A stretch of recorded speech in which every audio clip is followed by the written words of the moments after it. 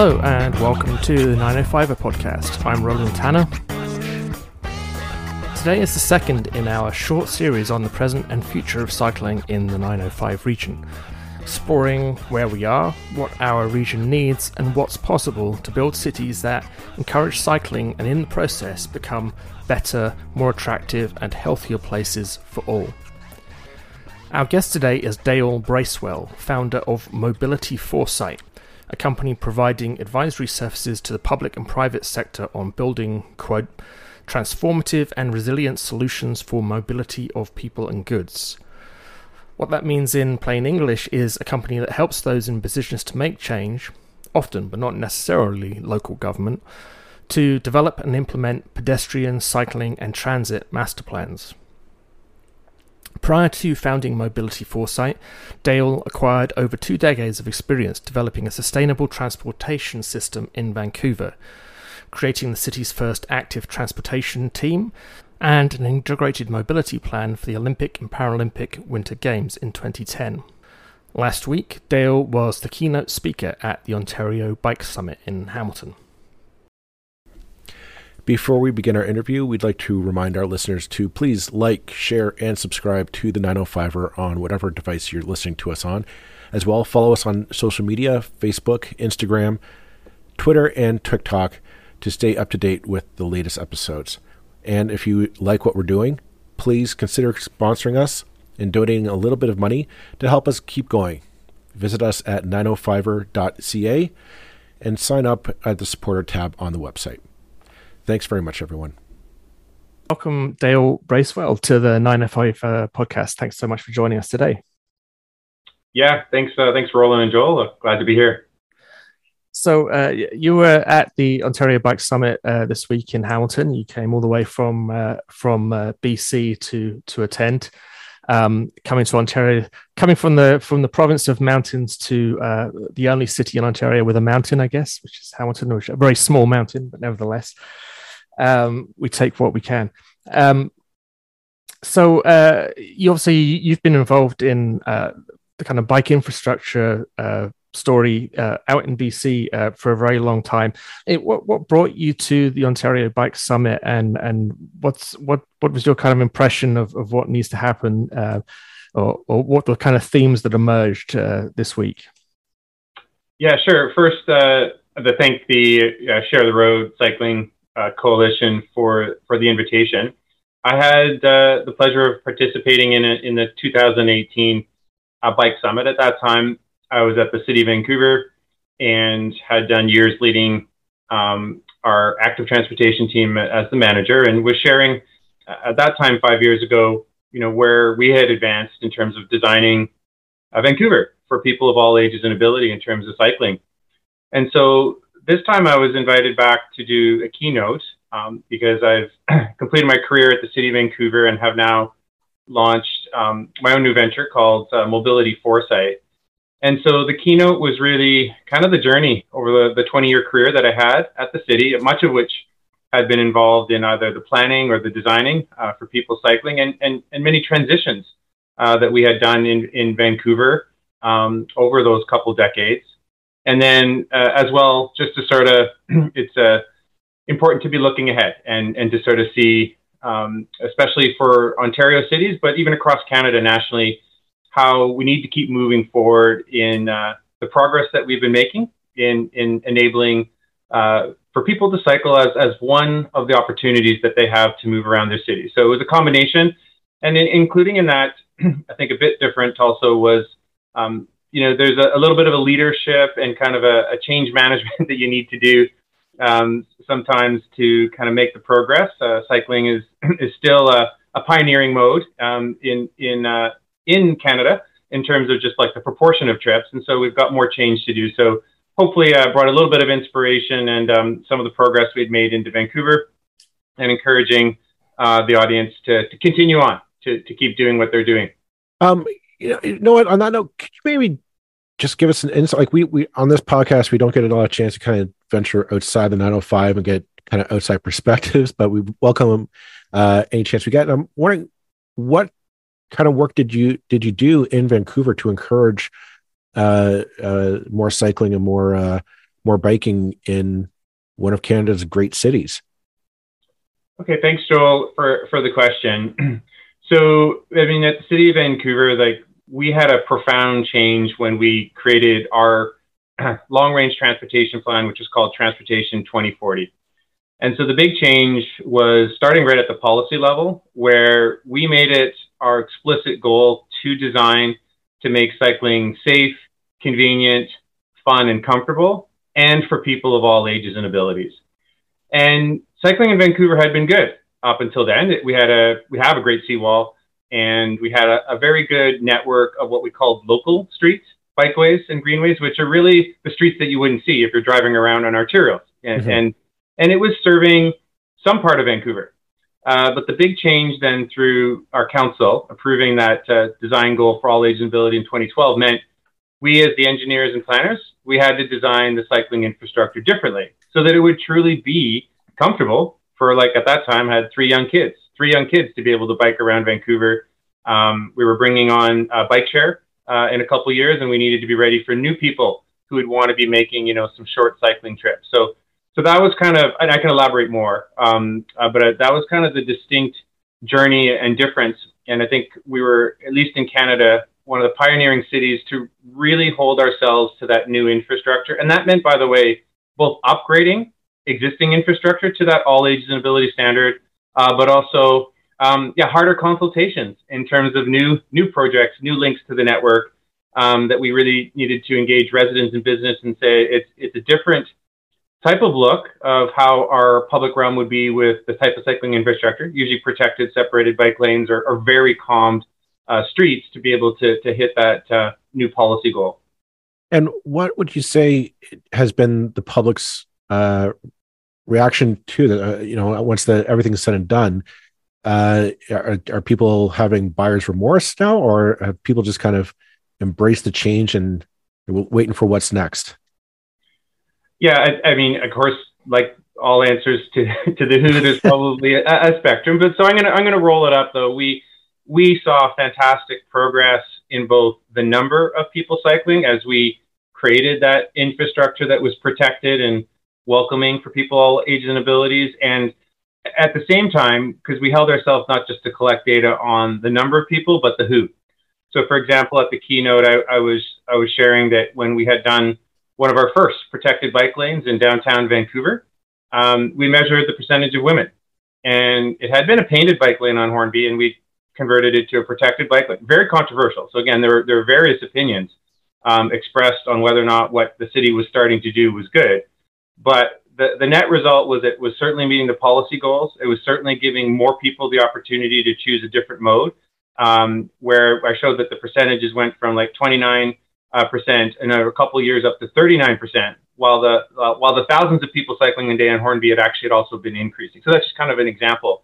But we were getting feedback around schools as well, for people who are now being able to kind of make journeys that they wanted to make to school, but with again more calm streets around some of the schools, it was enabling it, and people were giving us good feedback over the progress. You said there was a fantastic progress in terms of sort of overall numbers, and it's great to hear, that kind of the range of people choosing to cycle also changing. I mean, that's obviously such an important factor. But you could put some bones on those numbers. I mean, what kind of increase were you looking at? Sure, I could have pulled up my presentation, but what I was sharing, yeah.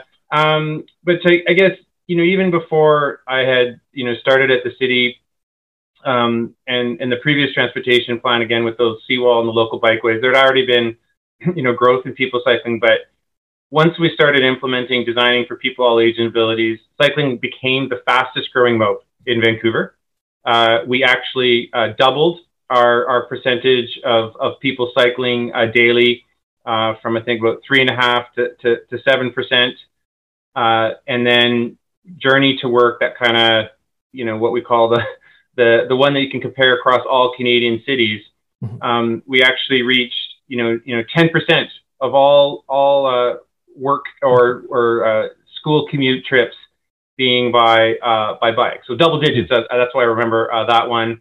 And, and then again, I can't remember what year, but we also had a really good system of measuring through a travel survey how many trips every Vancouverite did in a day. And, and then we hit like the 100,000 bike trips in one day, threshold. So just kind of some of the memories and then projects themselves, like when we did a significant Greenway project, the Seaside Greenway, we saw an immediate doubling of the number of people cycling when we had kind of calmed an arterial down to, being a low volume street, much more calm and conducive to welcome people of all age and ability to share the road and cycle. So, I attended one of the sessions on Sunday. Unfortunately, I couldn't get to much more than that. But on Sunday with the Dutch Cycling Embassy, and it was very fascinating to sort of view what's been done in the Netherlands, obviously, and it's no surprise that they are far ahead, I guess, of Canada. However, one thing I did notice was I think a certain level of almost fatalism amongst some of the audience of like, well, that's very nice, but it's never going to happen here, or it's not going to happen here for 100 years. I mean, like literally, I think someone said 5 generations or something like that. And it's like, well, that, I mean, I can see why there's that kind of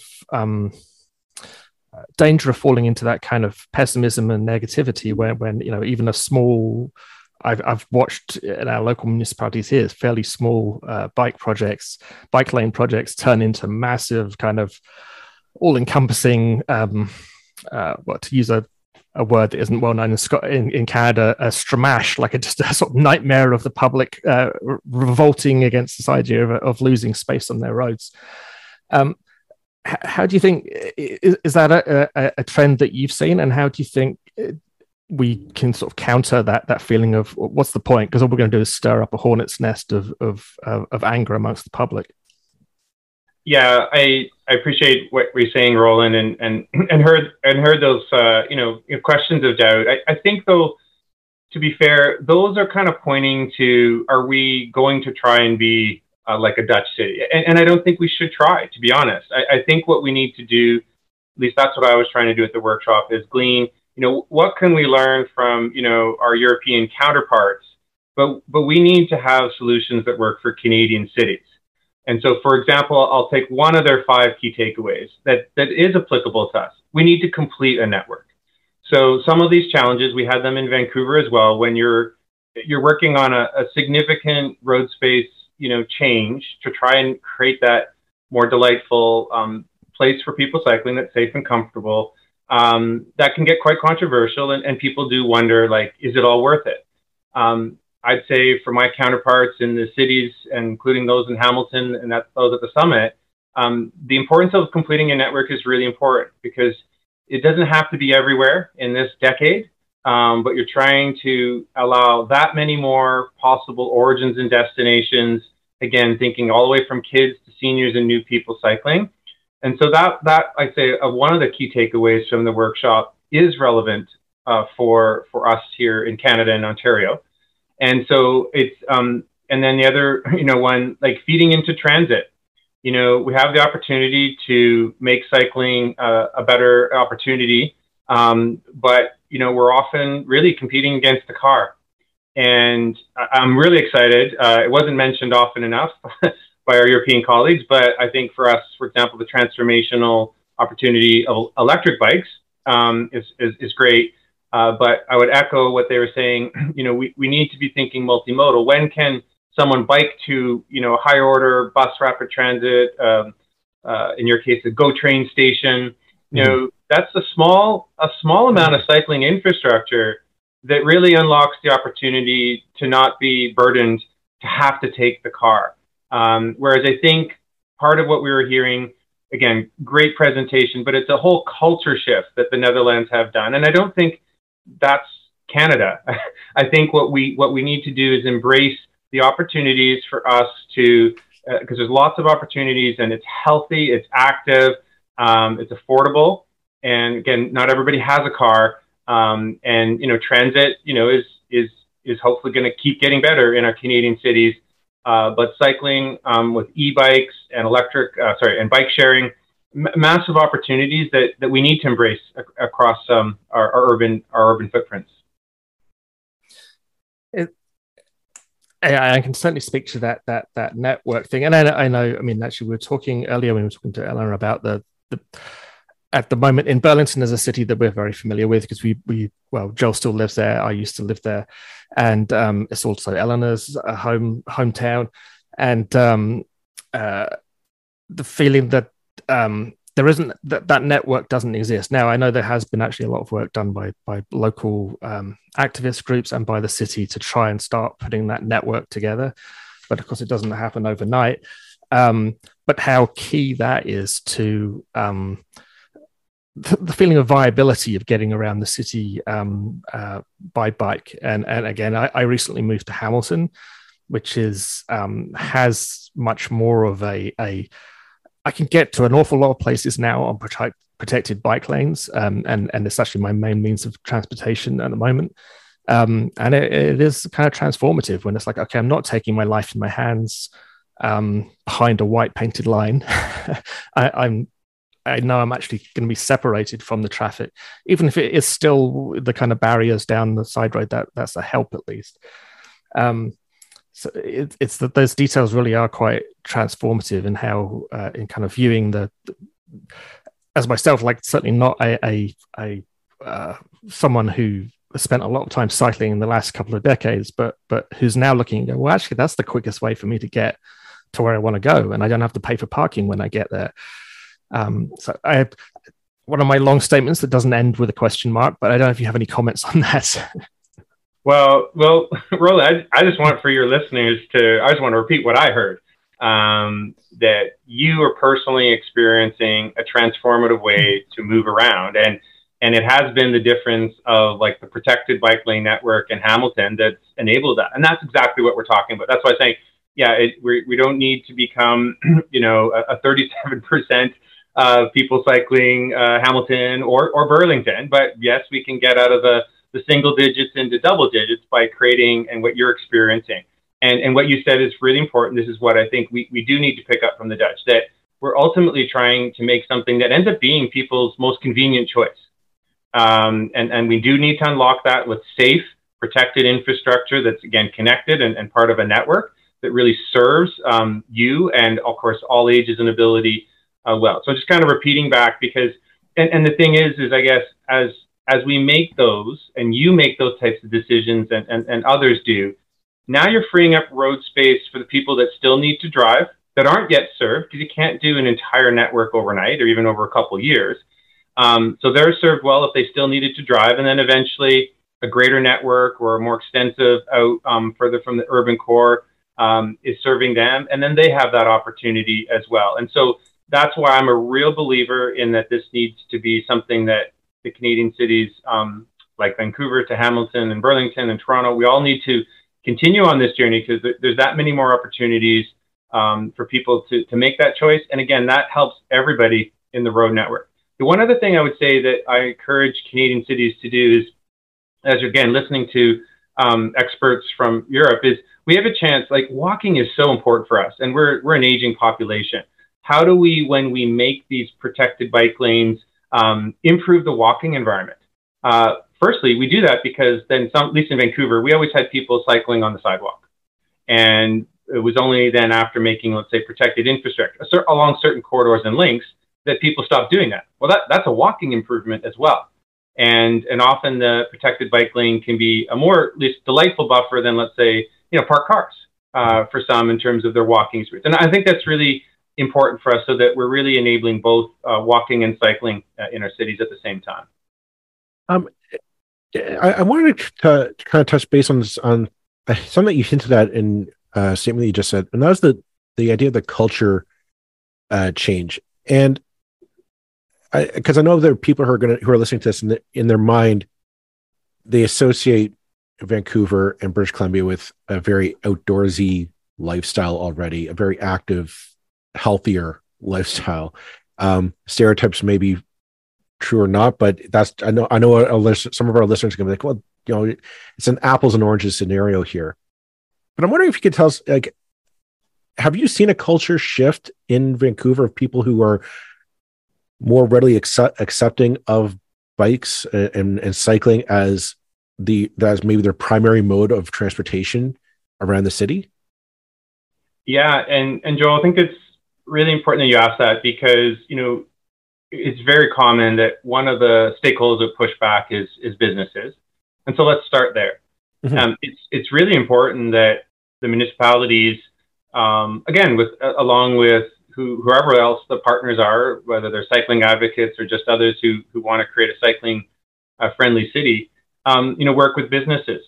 And what that meant for us in Vancouver, which I would encourage others to do, is not just on the project itself, but create an ongoing forum for businesses to share what are their woes. It was only when we engaged businesses with the beginnings of our protected bike lane network, which rightfully so, they said kind of was new and kind of didn't come through a regular plan, and they were right.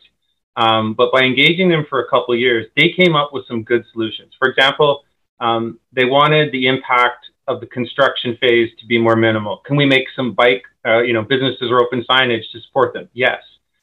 The other was, again, each city might be different, but in Vancouver, it was really important for them to say, we know that you're going to do more of these cycling projects. Can you please have a declared in advance 5-year map? Because we make business decisions, we make leases, and we kind of want to know ahead, even before you're willing and coming out to us to talk about the engagement of the changes. We said, yes, we can do that because we aren't going to be building the cycling infrastructure everywhere in the city. We can come up with a full 5-year map. And I'm just giving you a couple examples. And then the result was, I'm not saying that maybe then businesses, the biggest enablers of an emerging bike culture, but they're a part of it, such that our downtown Vancouver Business Improvement Association, after years of working with them and having those types of conversations and solutions that supported their bottom line, the businesses that they support, they became supporters of kind of the ongoing cycling culture. One more was that also having the conversation with businesses where they start to realize, wow, lots of my employees are biking or actually want to, and that's important for them as well because parking for employees all day as opposed to customers is also an impact for them. So that's, I would say, the journey of bike culture and businesses, I'd say, one of the top 3 I would recommend that cities have. And the reason why it's fascinating to hear, because that's one thing that a lot of our, I think, criticism I hear is just, build it, but nobody ever really does think about talking to the small business or medium-sized businesses in the areas affected to say you need their buy-in. But I find it's fascinating because I think it's very applicable here to the 905. That being said, I'm going back to my original premise of people saying, well, you're in the West Coast and you have nothing to do with the 905. And I was thinking, as you're describing this change, geographically, Vancouver is very limited in terms of how much it can continue to build out. Like you're right on the mountain, the Rocky Mountains there. So it's not as if you can just say, okay, I'll just build that new farmland. I'm just going to build a new subdivision or a new strip mall on that plot of land. So you're very limited in terms of the space that you can use. And I find it mirrors here in the 905 because we've built a green belt around the 905 where, in theory, we're no longer allowed to build into. Politically, that might be different, but I'm not going to bore you with those details. Our listeners will know what I'm talking about. But again, we've legislatively said we're making this imaginary line. We'll no longer be able to build there. So it's kind of, we built our own mountain that we can't build into. And I just kind of want to talk about the necessity of that cycling infrastructure, that cycling project for the future growth of these two areas. That, as we become a denser populated people, how viable is or how important is cycling to ensure that we're able to get around and be able to live with each other peacefully, I suppose. Yeah, I think that, I guess, maybe don't know exactly where we have the direct equivalent, but if we both have geographic kind of boundaries and or constraints, ours a little maybe more pronounced by water and mountains. But yeah, and I think, making complete communities and having more opportunities for the things that we want to do in our daily lives. They tend to be in closer proximity, enabling then especially walking. Like I said, that's why I say walking and biking, but cycling as well, because it's not about being someone who bikes for all of their trips every day or all week, but it is as we then build out these communities in the kind of larger Toronto, Hamilton area, and I'll call it the Metro Vancouver area, not just the city of Vancouver where I work. I live in North Vancouver. I had to bike over one of only two, vehicular bridges that had at least some place for people cycling to be able to get to work every day. And so there's a water constraint that, have to take a bridge over and the equivalent. So as we do that, there's something that's kind of worth mentioning, and it's the idea of safety in numbers. Once we start seeing more people on, a growing protected bike lane network, it does a couple things. We start seeing ourselves kind of more and our friends and our neighbors there kind of also making the occasional choice to bike. But then we're also sometimes drivers, and we're also picturing a loved one also riding a bike. And it actually is proven that once you start getting a little bit more people cycling, then it starts, fostering again the complete community, and people are like, yeah, that's their choice for today, that's my choice for tomorrow, and both driving or cycling. And so there's an opportunity over time to see that grow and really be a more vibrant society, and where people are healthier, and having more opportunity to make those. Again, it's all about convenience usually anyways, but it's comfortable and safe when they choose cycling. So anyways, back to the point.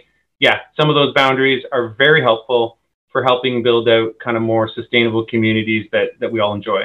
Mm-hmm. So in your line of work now, where I presume you're working with municipalities, trying to encourage them to sort of take the next step. And certainly, I mean, I found over the years that, I don't know about BC, but municipalities in Ontario can be small c conservative beasts, and that even minor incremental change can be unbelievably hard to get progress on. Not always because of the politicians, but because of kind of institutional inertia in different municipal departments, and not infighting, but conflicts of interest between departments where this department may support cycling infrastructure, but this department's like, this is not a priority. Is that something you run into, that kind of sort of banging your head against a wall sort of process in municipal governments? And if you do, I mean, how do you think we overcome that? Yeah, well, thanks, Roland. I guess it's a bit of an introduction, a little bit more to mobility foresight. Kind of what I'm trying to do is, there are cities across Canada that are running into those walls, and I'm just trying to make myself able to say, hey, had a long career at the city, an opportunity to kind of break through some of the barriers there, and how do I help you? It can be frustrating, and sometimes just a little bit of an engagement with someone else helps. And so the idea, though, is as you look ahead with foresight, to kind of bang through some of those barriers, you need to look ahead. And, COVID was, of course, the massive disruption in mobility that's easy now to reference. But there are other outside influences that are also going to push us to want to have more cycling-friendly cities. So, for example, I mentioned electric bikes, but let's go further to that. Cargo, urban freight. There is a large trend across Canada, including, and I just put on LinkedIn this morning, the City of Toronto doing a partnership with Purolator. Why? Because it makes sense, and they're converting truck deliveries to electric cargo bikes. And we had that pilot idea in Vancouver. Montreal's been doing it, and this is happening, everywhere. So to kind of, I guess, don't put your head in the sand, and to be looking ahead. Not only there's all this planning and policy, I think, that we've kind of covered well in terms of why people cycling. What I'm trying to do to help other cities, and now I'm being engaged from Halifax, to municipality here in Metro Vancouver, and hopefully more across Canada, is, hey, let's look at these, because when you start seeing trends and becoming patterns, and you kind of start seeing there's more than 3 reasons to enable a cycling friendly city. And now there's 8. This is going to be good for your economy. This is going to be good for people. This is going to be good for your environment. Climate change, resilience. That's the other. I mean, we're going to have some uncertain times. The cycling infrastructure, and again, it was shared at the Bike Summit. I would say, hey, how are you doing with stormwater management? Maybe your next cycling infrastructure project is part of how you want to manage water, which is harder to predict, and we're getting, more different climate storms. And then, that's the breakthrough for them, right? And then someone else is like, Vision Zero, safety. Yes, we truly do want to eliminate all fatalities and serious injuries. Okay, well, now that's still going to point to the same type of cycling design that was emphasized at the Bike Summit. So I guess I have a lot of optimism. I've got a lot of ideas, and I would just try to, resonate and sort of see, municipality, city by city, urban center, what is actually, because each of them tends to have a bit of it, whether it's the politics or the administration, or what, again, the residents and business want in that community. But there's so many good reasons to build out a bike-friendly city. I just think if people are willing to have the conversation, we can find a way forward. You're talking about you're working from literally coast to coast on this, and I'm wondering if you can give us kind of that perspective of what are Canadians' attitudes towards this more healthier lifestyle friendly urban planning across the country. Yeah. Thanks, Joel. I'd say what I'm hearing, and again, it's still early days. It's my first year of the company, so I want to qualify it. But I think that it's really the idea around what part is your kind of, whether you're a city or a region, is your kind of true urban core, and then kind of maybe your next level is sort of like your mid to close suburbs, and then your suburbs, and really looking at that. Mentioned transformative. Look at the transformation starting with where it makes the most sense, where you got the density to make the kind of more complete community, and again, always thinking that when we're enabling for people cycling, it's actually helping all modes. I think safety is a common one that resonates. Everybody can agree on safer streets. And then again, depending on sort of kind of the urgency of whether it's, climate change or resilience or the economy, then I would, go more to the businesses. But there's, I think, just an overall appetite for more sustainable mobility.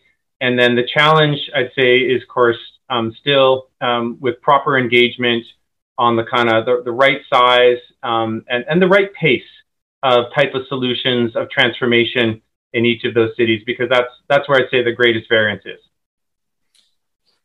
We just have a couple of minutes left. I thought you've mentioned a couple of times the impact of the kind of e-bike revolution. I don't know if revolution is too strong a word or too weak a word on the kind of cycling world. How big of a change is that? I know I heard the weekend that in the Netherlands, this is something they didn't see coming, and it's actually changed the way they're having to plan for the future of their infrastructure, and that it's simply not big enough anymore for the sort of volume of traffic they're getting. But is that do you think something the e-bike side of things is something that is really going to have a big impact here? Yes, and I think the one I tend to point to is Denver. They have kind of like the best example where they actually had an e-bike incentive program, and it's not just the story that the e-bike incentives went within one day, because maybe people were ready for that, but they, again, sorry, I don't have it right in front of me, but they published fantastic results of how those e-bikes replaced car trips, and how those then saved tonnage in terms of greenhouse gases that weren't taken up, which again created a healthier Denver for everybody by certain people just taking the first wave of e-bike incentives. So what it's doing is, unlike you have your mountain, your escarpment, we have our true mountain in Vancouver. Other Canadian cities that we're not talking about have a lot of winter. And the idea of e-bikes, I absolutely think it's a revolution. And I would encourage cities to think of something like e-bike incentives, at least in this opportunity to have a faster transformation. And then again, that complemented with continuing to complete your network. And again, like I said, bringing in the safety, but also the safety in numbers with more people. So I think e-bikes unlock so much people who don't want to sweat and they just want to show up in good work clothes. Fantastic. E-bikes cover that. The other thing about e-bikes is, in my own personal use, I realized you can use it when you want, and then you can kind of relax and pedal slowly if you like. And it's choice. It's just then unlocking a greater chance of your choice in mobility.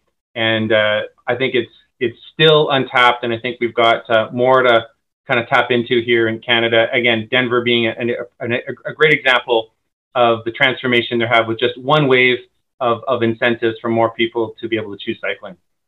And I guess I was hearing someone the other week talking about this, about, I think it's sort of like the mountain bike community is like people turn up with an e-bike and people can be a bit stiffy. Well, it's the lazy people turning up on their e-bikes. And it's like, well, no, this is still active transportation because you can still pedal them and you're still getting out of the house and you're still being more active than you would have been in the car. It's just a different, it's just a slightly less intensive mode, I guess, of not that cycling has to be intensive, but I've never been on an e-bike, but is that a kind of fair reflection of what the newest generation of e-bikes are kind of doing? Yeah, and I'd say also there's a variety of e-bikes. So for example, Tampa Bay, imagine we'll see that they're going to be successful in terms of the results, but they created vouchers for different types of e-bikes. So again, mostly how people would picture these is European, but, cargo bikes where, a parent could have one of their young children, in the cargo bike, again, reducing a car trip around the school where we definitely, want to have, less cars for everybody who's arriving. So yeah, there's different types of e-bikes, and again, some are being much more, chic and kind of trendy, and others are more utilitarian. But it's like auto manufacturers. There's just a wider range now, availability and different types for, again, even multiple parts of a family being able to make a journey together. We should probably draw this to a close here, but I mean, I was just wondering as a final thoughts to think. I mean, I don't know how well you know Hamilton, but obviously you were here this week. If you had the ability to sort of wave a magic wand and make one change to Hamilton's cycling infrastructure right now, is there something that you would immediately try to do, whether it's like a single intersection or as a kind of overarching theme that you'd recommend a city like Hamilton try to implement? Well, let me just I'll say street trees. I saw for the protected bike lane network that I saw, and I heard really good advancement of kind of more cycling network plans coming. But I think, again, thinking of how to make the street more delightful for people walking and cycling, and street trees even in between, let's say, a protected bike lane and the moving car lanes, again, creates a buffer for both people walking and cycling, and again, has stormwater management, green infrastructure, resilience, et cetera. So that would be my main encouragement, is continue your trend, but have those streets more delightful with urban trees in Hamilton, as one observation. I'll certainly vote for more delightful streets and a more delightful Main and King in particular. They couldn't be less delightful than they are right now. Dale, thank you so much for joining us today. We really appreciate it, and all the best with your future endeavors, and we may speak to you again in the future. Hey, thanks, Joel. Thanks, Roland. Thank you. Thank you.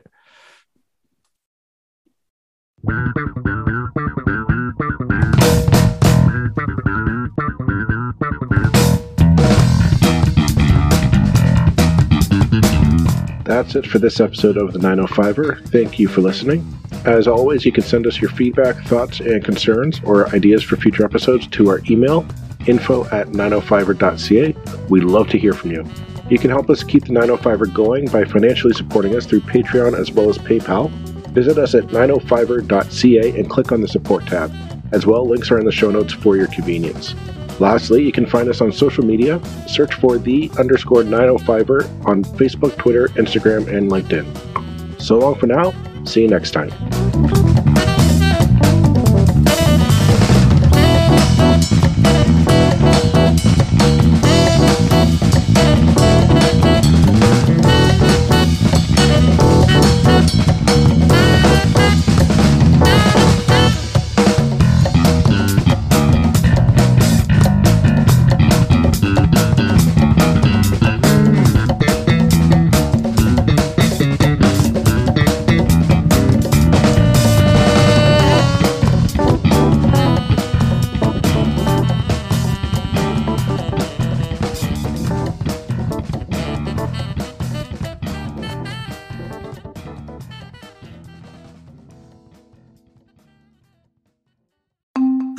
I'm Emily Roger, and I host a leadership show called The Boiling Point with my co-host, Dave Vale. Together, we sit down with trailblazing entrepreneurs, thought leaders, and movement makers who are driving meaningful change in our world. The show is all about exploring the lives and perspectives of leaders who are making a difference. Join us for insightful conversations that challenge the status quo, spark new ideas, and inspire you to take action. Find us on Apple, Spotify, YouTube, or at boilingpointpodcast.com.